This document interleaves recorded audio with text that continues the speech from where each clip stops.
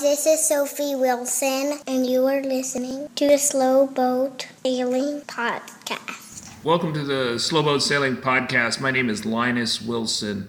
On this episode, you'll hear from Jennifer Appel about her sailing background before she was rescued by the U.S. Navy approximately 900 miles off of Japan. This episode is brought to you in part by the Fluid Plus Form 4K action camera. It's a Wi-Fi enabled and smart app camera with a 2.4 gigabyte remote control and long-lasting batteries. You definitely will want to check it out if you're thinking about doing underwater photography on your boat, and definitely take a look at it on Amazon.com if you are thinking of buying a much more expensive GoPro. On the YouTube channel, we have a video about how to make a sailing video that doesn't stink, and you get to see the Fluid Plus Form Eagle 4K action camera on that video. Okay, so what I'm trying to do with this interview with Jennifer Appel is to really get an idea of her sailing background and how she decided to go on the big trip to Tahiti that didn't end so well. And I don't think anybody before who's owned a sailboat, who's done any sailboat cruising, has interviewed her up to this point.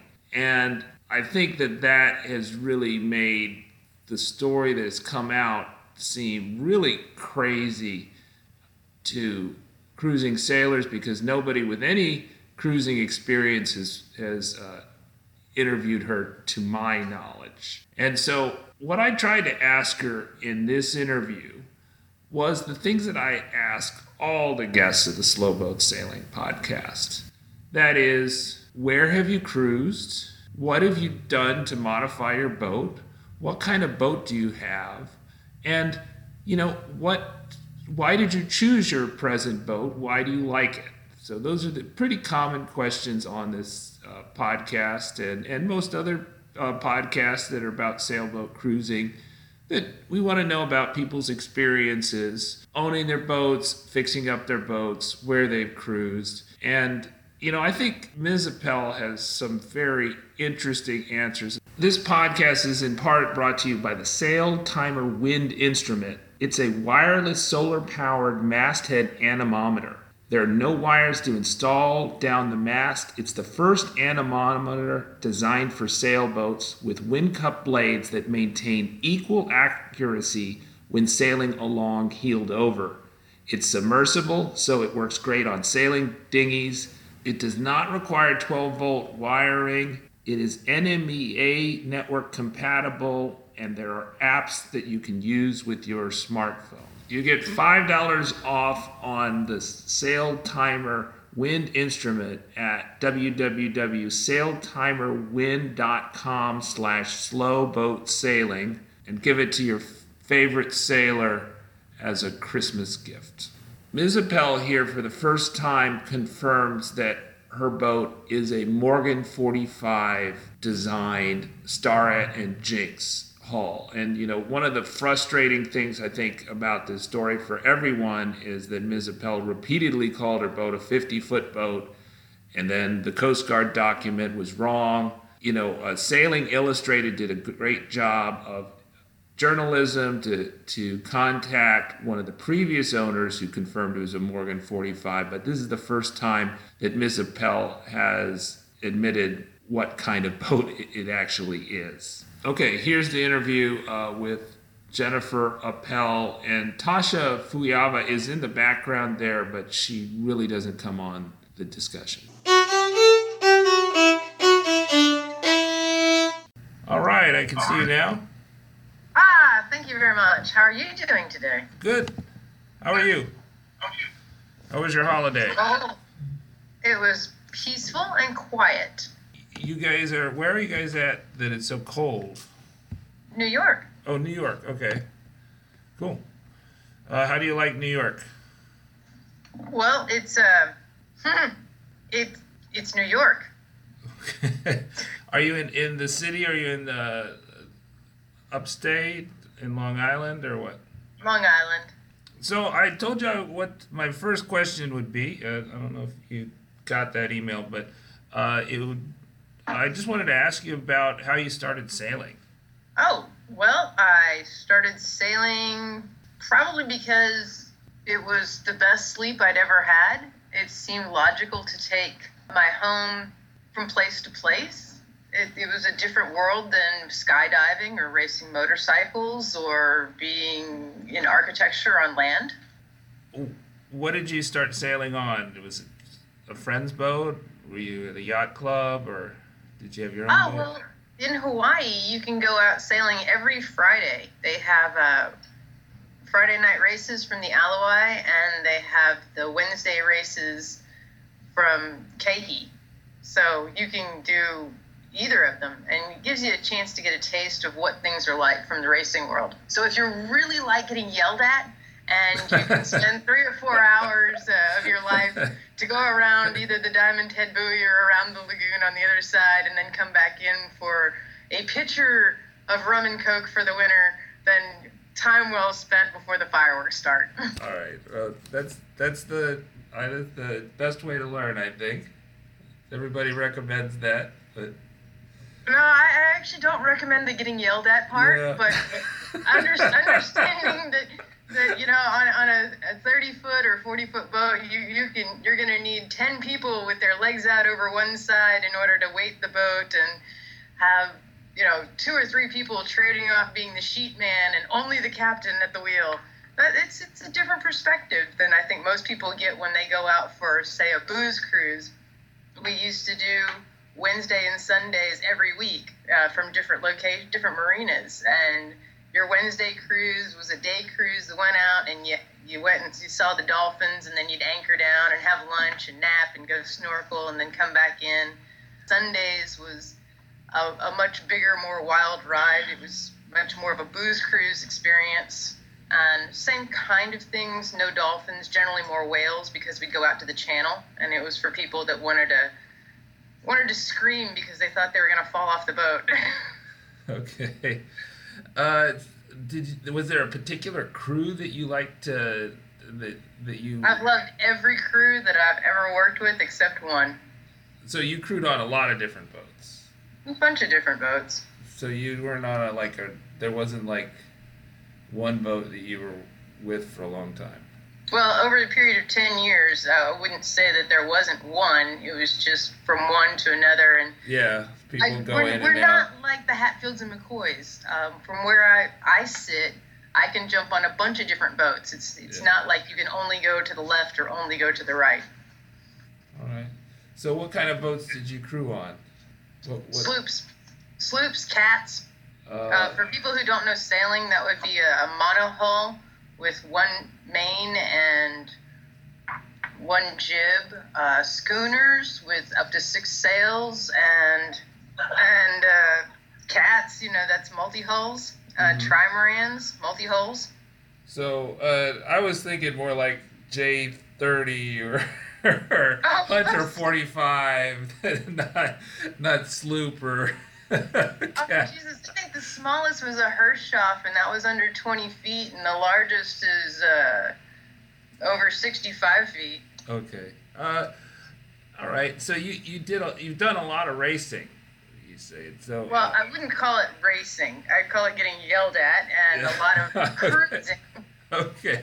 Well, you've done more racing than I have. I think I've only been on one round the buoy race ever. You're an experienced racer compared to me. Well, remember, Hawaii is a place where people retire to. So we've had everybody from Moitessier and his son, who still lives there. We have John F. McGrady, who did Sailing the Dream. He lived there. You've got some of the best sailors in the entire world come there because it's the most remote place on Earth, and it has 3 of the world's 5 most dangerous channels in it. Okay. Yeah, I think it's not an easy sailing ground to start out with. There's no ICW there or anything. No protected waters. When did you get your first boat? 2007. What kind of boat was it? It was a Coronado. a precursor to Catalina. Catalina bought them. Right. So it was a precursor to the Catalinas. How big was it? 34. Did you sail on that? Did you live on it? What did you do with your Coronado? I didn't live on it in the beginning, but once I realized how quiet and nice it was. I mean, when you're in a landlocked place like Hawaii, you'll find that if you are on land, you might learn all sorts of things that you didn't probably want to know about your neighbors because you can hear them. And on a boat, you're much less susceptible to finding out things that you didn't really want to know in the first place because there's actually distance between you and the next guy. Okay, all right. And then, if your neighbor's throwing pots and pans overboard, you can just leave, go out for the night. So, did you have a slip that you lived in, or did you anchor a lot, or what? Slip. Sometimes it's kind of close in the marina, but a lot of boats are kind of not. There's not many people that are on them.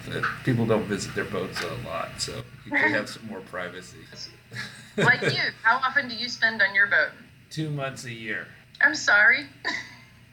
Yeah, I mean, it's on the other side of the world, so I only have 2 months that I can cruise. So. Oh, where is it? It's in Tahiti.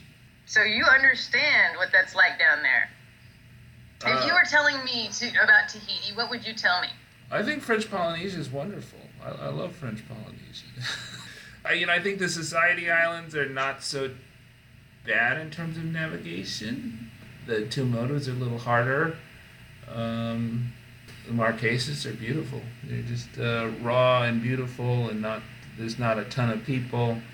I'm really excited that we're going to see more of the societies next time around. So yes, I would say definitely you want to visit. You want to stay. Get a long stay visa. Actually, that's interesting because from the people in Hawaii who have made the trip that I talked to, and then there are many, not just one or two, but they say, oh, you want to go to Tahiti, but you don't want to actually stop there. If you need to replenish your fruits and vegetables, go ahead, but don't spend any time there. Go to Moorea, and you'll like that, but only spend a week there, and then go to Papeete for a couple days, and then just start cruising the islands, because you'll have, for me and the person that I am, I would have more fun looking at them from, a nautical mile away than I would going to an island. And I've actually traveled about 3/4 of the globe from the land perspective. And, you and I both know when you go to islands, after a while, it's an island. And the things that make it different are nature. I mean, people can be good and people can be bad, but what's really interesting is seeing the sunrises and sunsets and the reef and the flora and the fauna. And I don't need to do those things by having a slip and going up and down the gangway to meet other people. All right, so you had the Coronado. Where did you cruise in the Coronado? I stayed pretty much near shore there. I learned very quickly that a boat under 40 feet is not the optimum thing to take into the Pailolo or the Kiave. Oh, I don't know what the Pailolo and the Kiave I'm not familiar with the channel. So those are channels around Oahu? Yeah, between Oahu and Maui. Okay. Molokai. When you look at a map, you're crossing, we'll just call it the channel between Oahu and Molokai. That place, you can look out in the morning at 6 o'clock and go, this is the day to go to Maui. You've got perfect trade winds, the water's flat, and you can get halfway across it. I can tell you that I've made the trip to Maui in 9 hours, and I've made the exact same trip to Maui, and it took 27 hours. And the mornings when I started, those trips were identical. It's just the condition has changed so rapidly out there that you honestly don't know what you're going to get halfway through. The winds, they come from the east, I would guess, would be the trade winds. I don't know. I've never cruised in Hawaii. And we got Honolulu, okay, and then Maui is, what direction is Maui? It's east. Maui is east, okay. So that'd be kind of hard to go upwind to Maui if you're just sailing. Yeah, but you have to make that trip if you want to go to Maui. exactly. It doesn't change. No, there is no time in the year where everything changes and you're like, wow, Kona winds would happen, right, which might make it easier because it's more of a downwind, but I'll be straight honest with you. I've never seen downwind to Maui ever in my life. What is this? Kalahieo? On there? I like that. We'll stick with your pronunciation. Or Kappa. I know, I'm terrible with pronunciation, and it's just as bad in French Polynesia. Have you ever gone to the Downwind Islands, or you just only went to Maui and... You mean like Kauai or Niue or any of the 130 plus French frigate shoals? Because there's actually a lot of islands in Hawaii. It's just that only 8 are ever classified as Hawaiian islands. Oh, no, yeah, I was thinking of the big ones. Like, I see Big Niihau. So, no... Let's just go with the easy pronunciations. We have Big Island. And between Big Island and Maui, you'll have the Alanuihaha. And Molokini is there. It's one of 2 volcanoes that sunk. So they're actual craters in the world where you can drop in. But Molokini is only 8 feet deep. So it's a little problem for me. It's great for the guys who have cats and want to do day trips to snorkel. From there, you got Maui, which would be on the north-hand side. And if you were facing west, that would be north or your right-hand side. On the south side, you have Ko'olawe, and that is a military island. It is uninhabited. There's still unexploded ordnances on that island. Beside that, going west, is Lanai. Lanai has a small boat harbor that doesn't take boats in it that are over 30 feet. It has a wonderful snorkeling area outside of its 6 to 7 foot deep channel. And then there's Waimanele, which is about 20 feet deep. That is where you would find the Four Seasons Resort. There's a Black Manele there, which only takes in the ships that bring cargo on Wednesdays. Back up to the north of there, because when you're on Lanai, it was called the prison island for a reason. When they were having the fights with King Kamehameha, the fights would take place on Lanai, and you could sit on Maui, incidentally at one of Oprah's properties, up at the Heiau, and look and watch the people over on Lanai. Lanai was also used during World War II as the internment camp for all the Japanese that lived there. And then over to the west of that, sort of north, is Molokai. It is a long island. From there, you would go to Oahu. And from Oahu, at the proper time of the year, you would pass Kaena Point with its amazing wind shear and go to Kauai. There is a race every year that goes from Oahu to Kauai. And then from there, Niihau is a private island, so no one goes there unless you have permission. Ah, okay.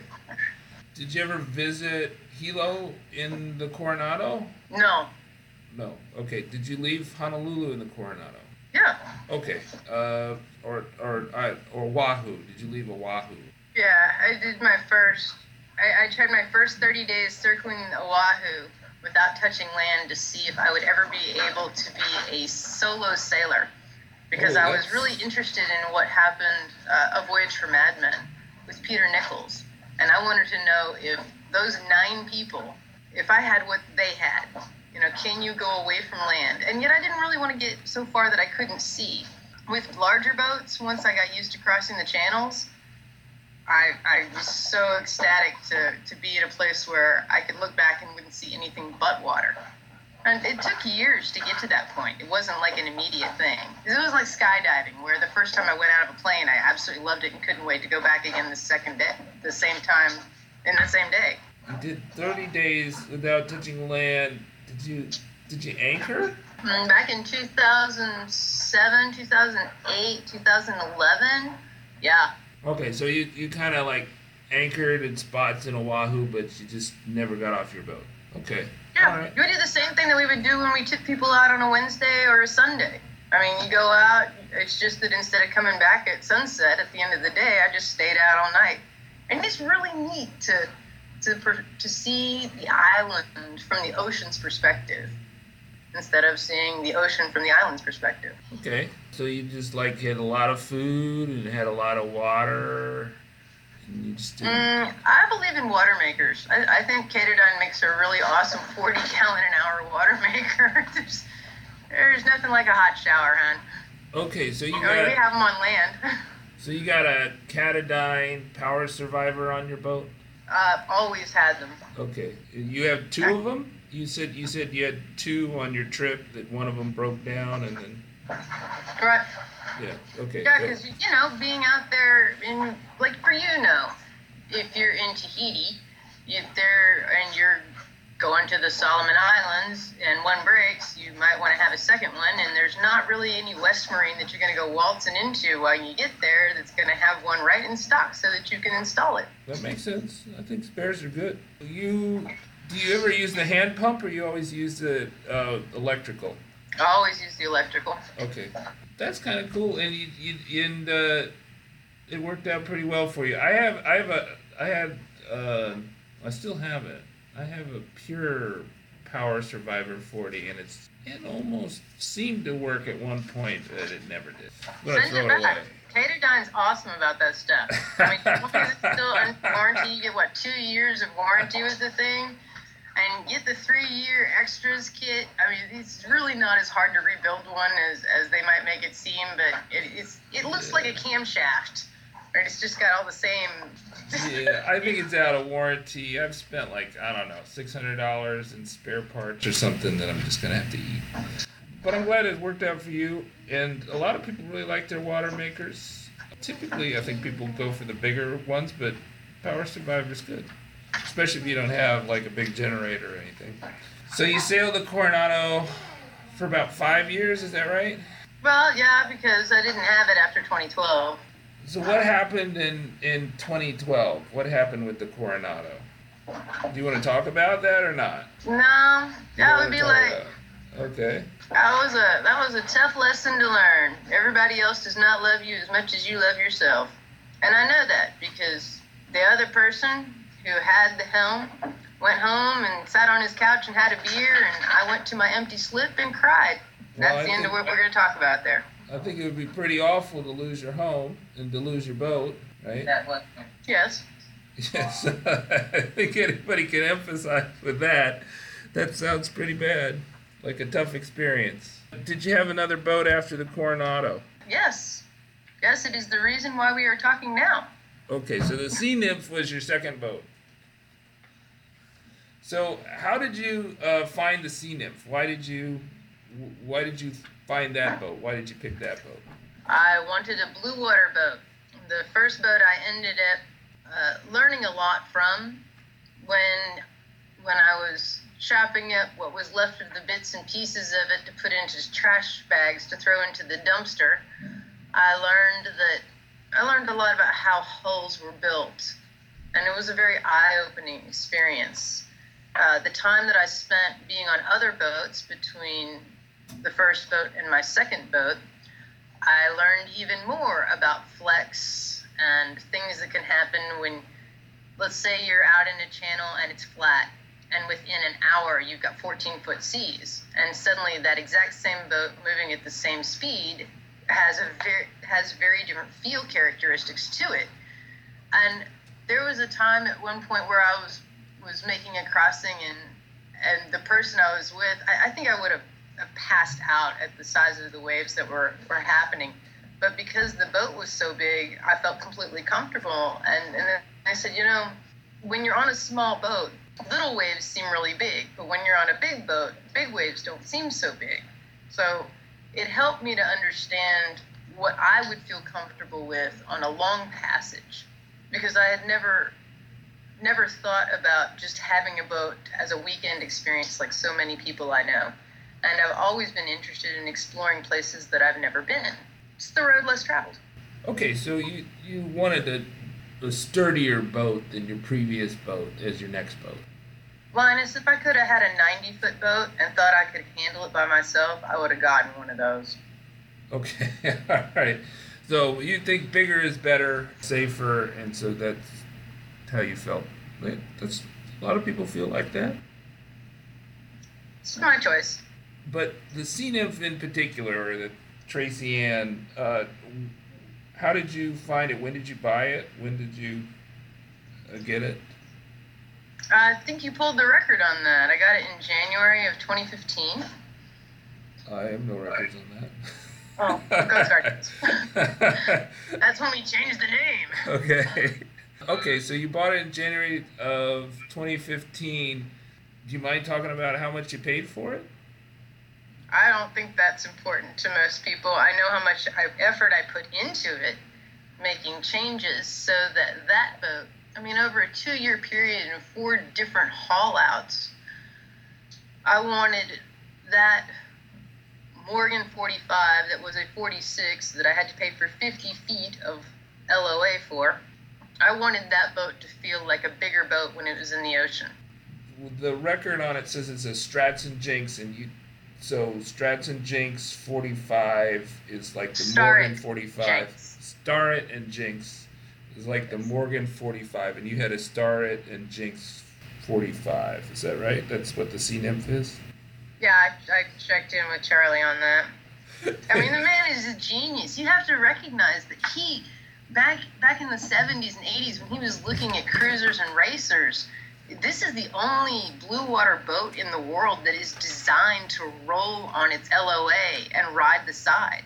Most regular boats don't heel more than 35 degrees. This thing, we buried the ball on it in order to put the rail in the water. It was phenomenal. And it handles completely differently on its side than it does straight up. You think about a Pearson. A Pearson does the best that it can when it is completely balanced and it is up in the water. Whereas the Morgan, it doesn't do that. It is a slow-ass heavy boat, which is a weight displacement boat when it is sitting upright, but it actually moves when you turn it on its LOA. That makes sense because it has big overhangs, so it's going to have a longer water line length. No, it's a thinner boat.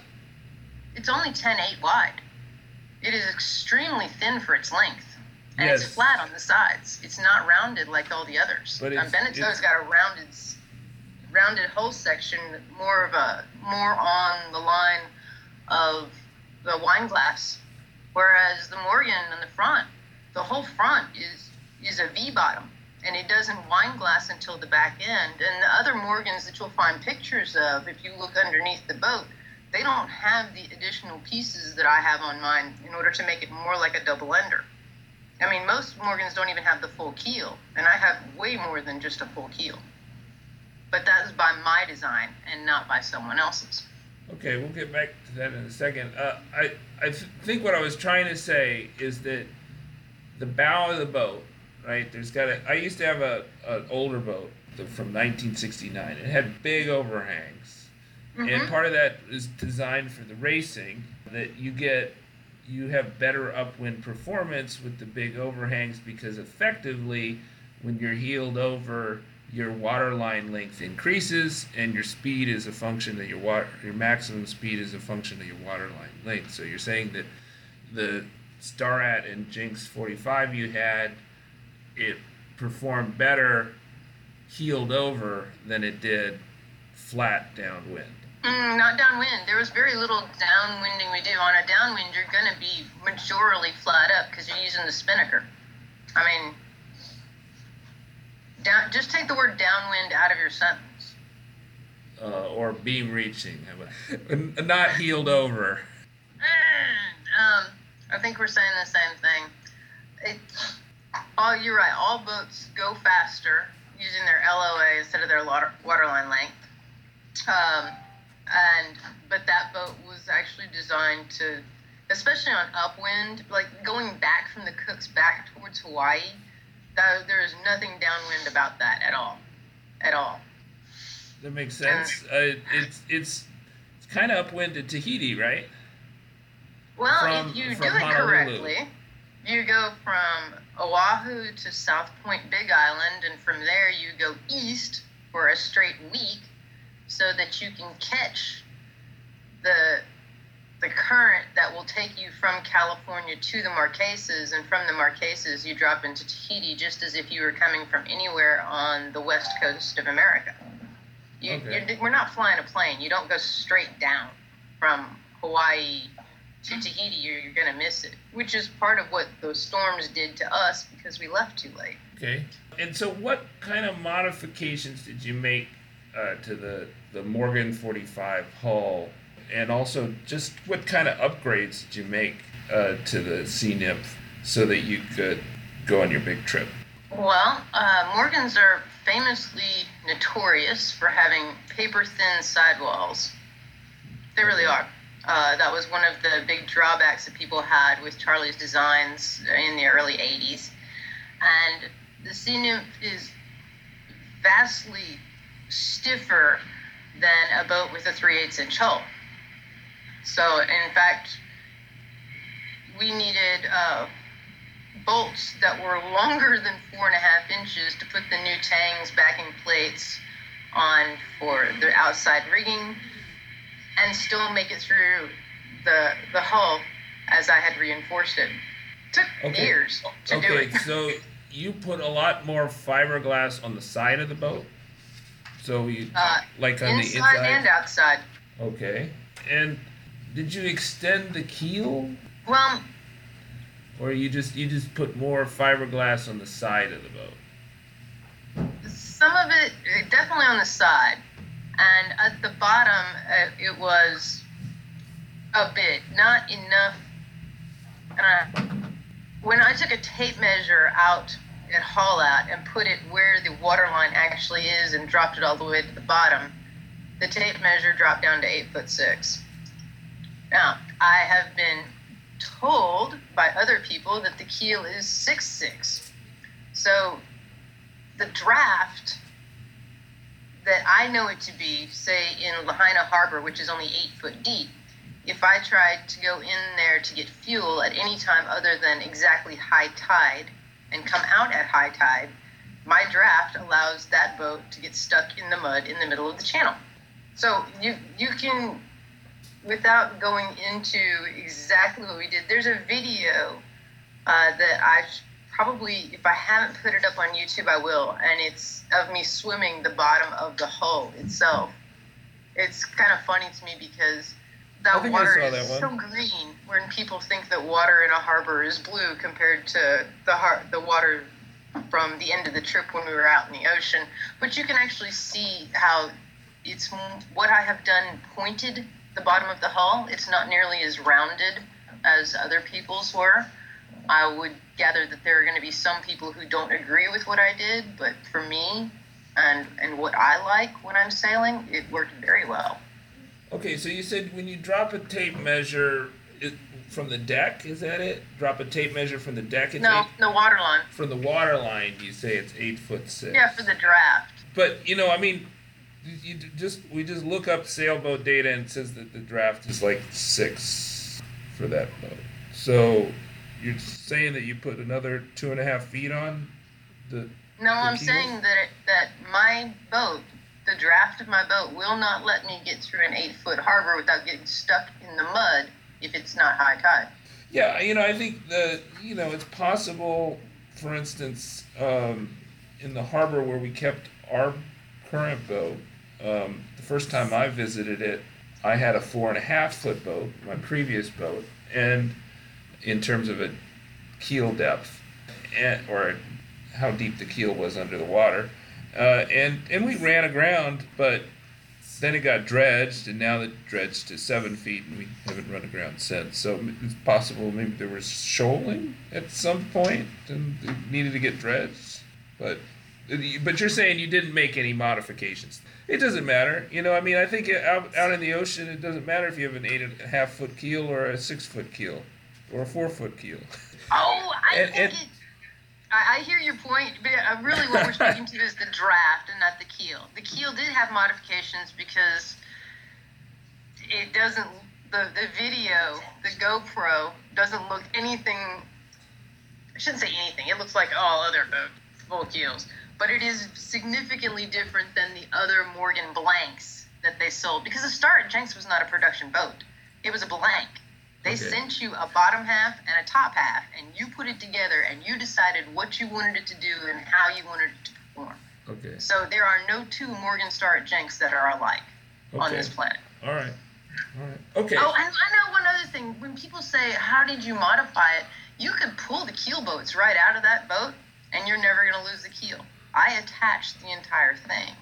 It's all one giant piece. In fact, you can't even pop the rudder post anymore. It's one piece. I guess, my reaction to a lot of hull modifications on it's an old boat, right? It's from 1979 or something, would be that, if you don't like the boat, if you're willing to you can afford to make a lot of hull modifications, you could just buy the boat that you do like and not make hull modifications.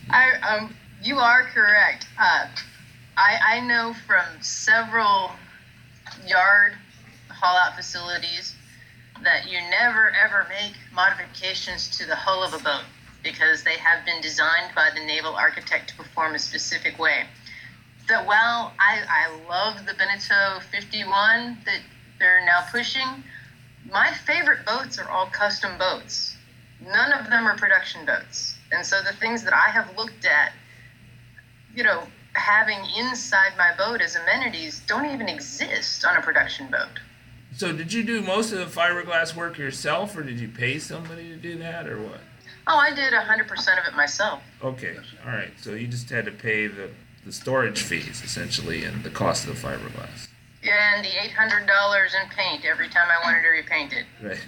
Okay. All right. It takes 4 gallons to get around that boat 4 times. Plus the gallon and a half of primer that goes on before it, because paint doesn't stick to paint, paint sticks to primer.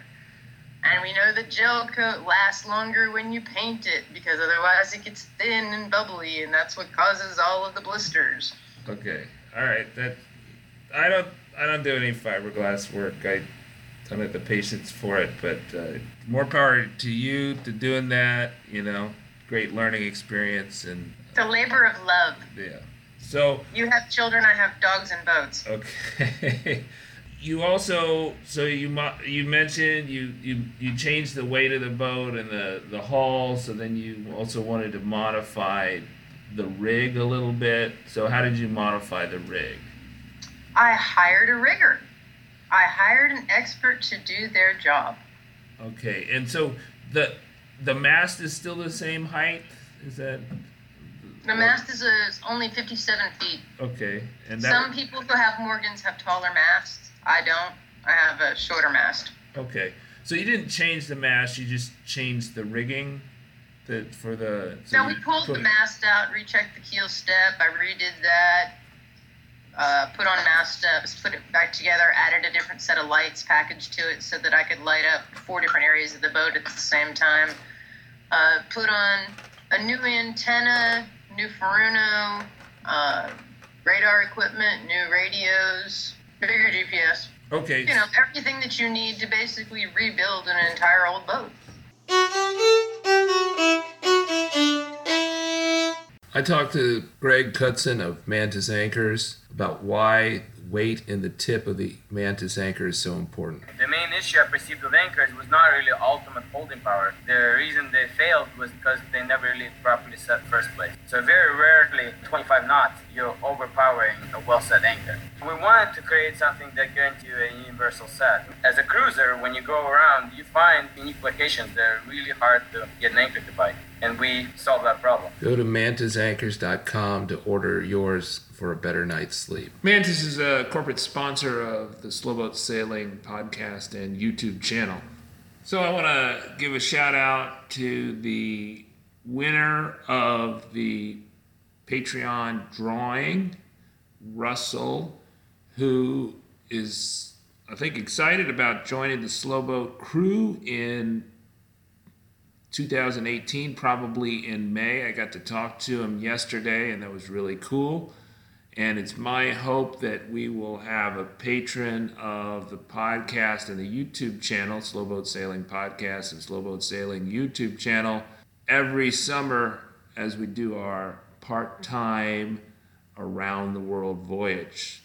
Philippe and Darren, 2 other patrons, are waiting in the wings if the vacancy's not filled by Russell, and I'm super excited. We're going to have a patron on the Slowboat in the South Pacific this summer. Patrons get great rewards like bonus episodes and audiobooks. In the bonus episode to this, I talk more about the gear on board the SV Sea Nymph and their travels. And one thing that comes out of that, and I'll link to the blog that talks about it in more detail in the show notes, is that Ms. Appel left Hawaii bound for Tahiti without any large-scale harbor or island charts for the islands that she was going to visit on the way. So a lot of the things that I talk about in the videos and the prior podcast, episode 41, I think this helps explain part of the story, why she couldn't stop at Christmas Island. I think Matt Lauer really kind of grilled her on this. Why didn't she stop in other parts of Honolulu? Although she did have charts. She said she had charts for the Hawaiian Islands, that she had electronic charts she could zoom in on and get the depths. But Christmas Island, she said she didn't have charts. For the Northern Cooks, she said she didn't have charts. For Wake Island, which slowboat sailing confirmed with the U.S. Air Force that she did pass by there, that she also did not have charts, but she could have anchored had she had charts in all those cases. We spoke for over an hour. We were delayed by technical issues, her signing on Skype and stuff like that, which is pretty common.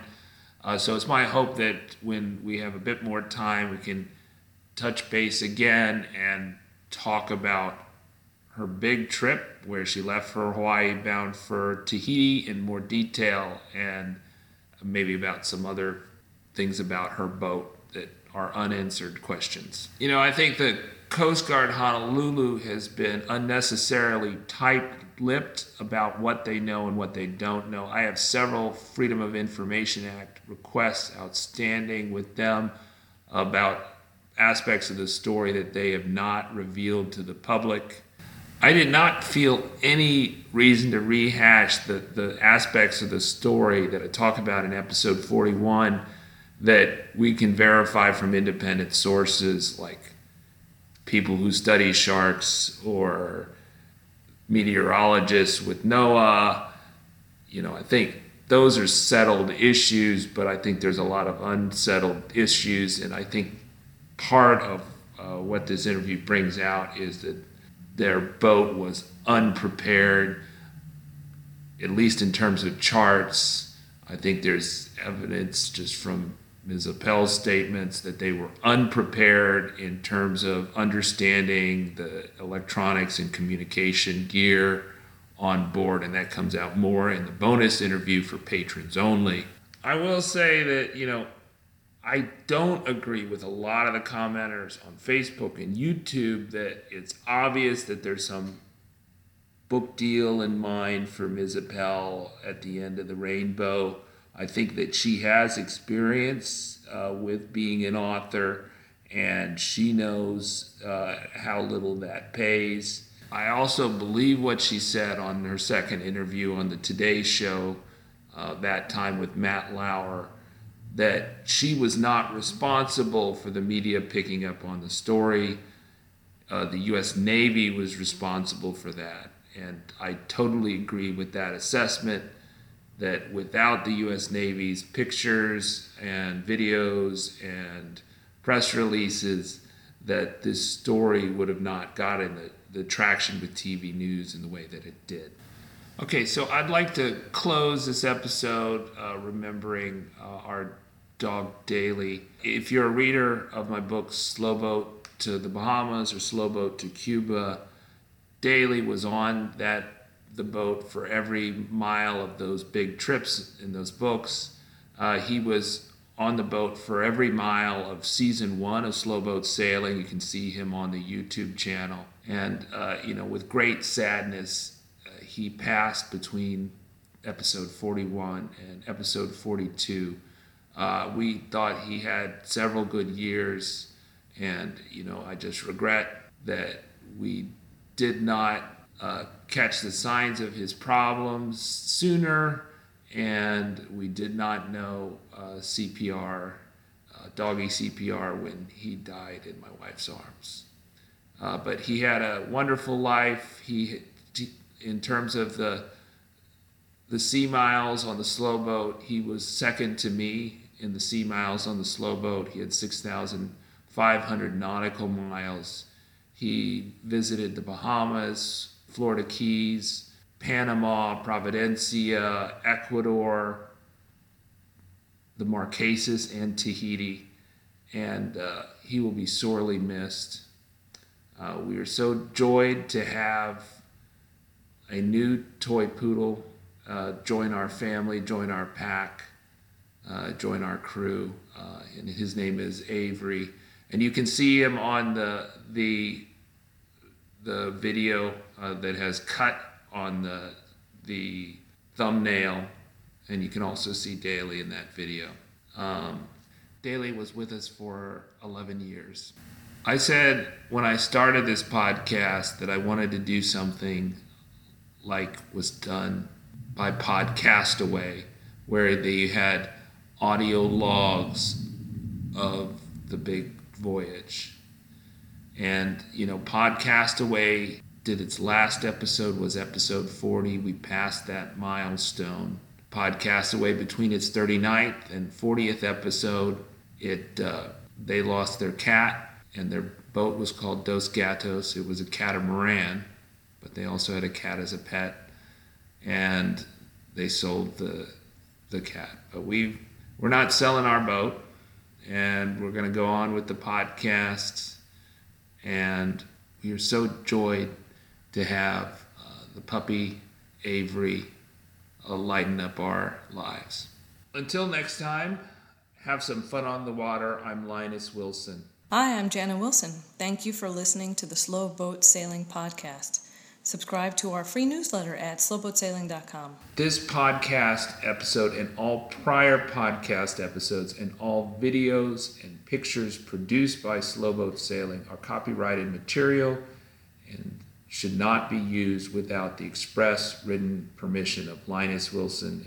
You can email me at linuswilson@yahoo.com.